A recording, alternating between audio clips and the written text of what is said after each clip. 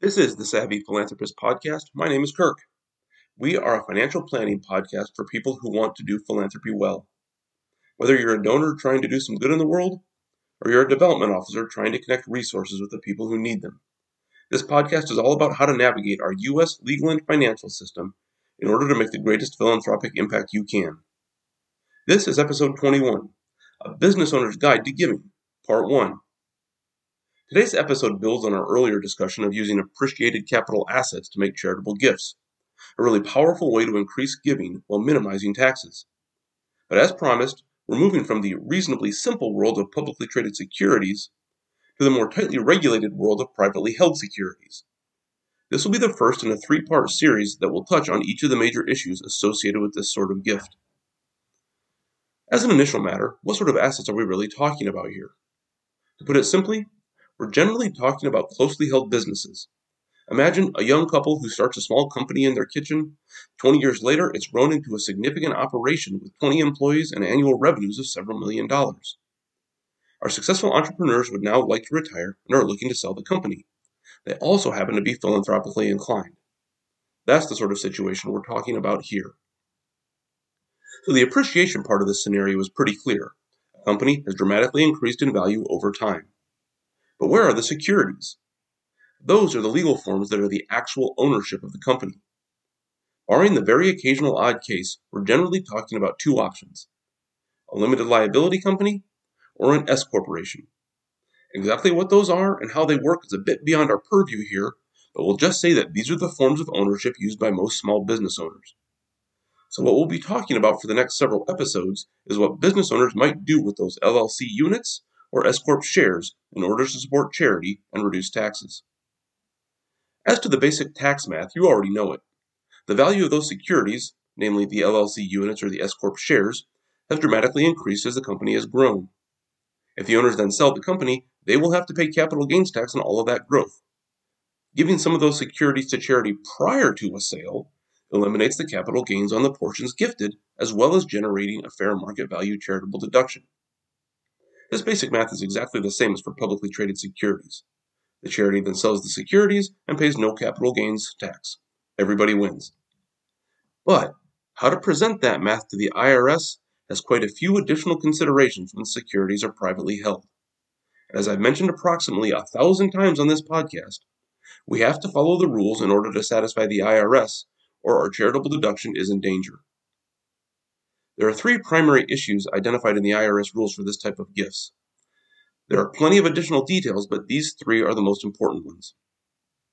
First, the donor has to get a qualified appraisal of the shares or units he's planning to give to charity. What's a qualified appraisal, you ask? Well, I'll tell you. This is a formal appraisal done of the value of the business and the portion of the company that will be gifted. This appraisal has to be done by someone with the right credentials, namely a qualified appraiser. In other words, the donor can't simply decide what the company is worth and then take a charitable deduction for that value. The company's value has to be confirmed by an external, independent evaluation. It is crucial to note here that this calculation is done independently of what the owner might actually be intending to sell the company for, especially if the owner has already started some conversations with a potential buyer. The owner is not at all obligated to use the appraised value as the basis for a sale.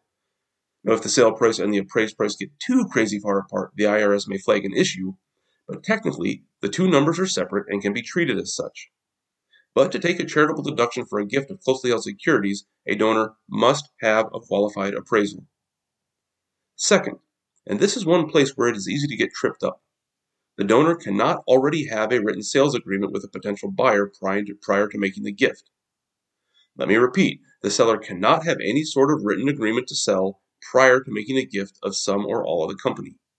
This is something called a prearranged sale. If there is already something in writing, then there is an IRS rule that just goes ahead and imputes the capital gain to the donor, regardless of the fact that the shares of the company were gifted prior to the execution of the sale. But the easy way to avoid this problem is simply to make the gift before writing anything down about the sale. The timing here can get a bit tricky, and I'll address the topic more in part 3 of this series. For now, just be aware that there cannot be a written, prearranged sale before closely held stock can be donated to charity. Third, it's crucial to remember that the charity that receives the closely held stock, or LLC units, is going to be an actual owner of those securities for a bit, and it will be one of the sellers in the eventual sales transaction. So it's important to communicate early and often with the charity to make sure they are willing to take on this sort of role and that they have the chance to address any legal concerns of their own. If you're enjoying this podcast, be sure to click subscribe so you don't miss any episodes. If you know other people who might find this podcast worthwhile, please share it on your social media platform of choice. And if you're feeling particularly generous, a rating or review for the show on whatever podcast service you use would really help to get the word out about the show. You can find The Savvy Philanthropist on the internet at thesavvyphilanthropist.net. You can find me on LinkedIn at the link below in the show notes, and you can follow me on Twitter where I am at RossPlan. Lastly, if you have any ideas, suggestions, or helpful insights, feel free to email me at thesavvyphilanthropist@gmail.com. That's it for episode 21. Thanks for listening. Next week will be part 2 of this short series, a review of a couple of particular charitable vehicles that are often used with this sort of donation and sale. Until then, remember, do well, then do good, but always be savvy.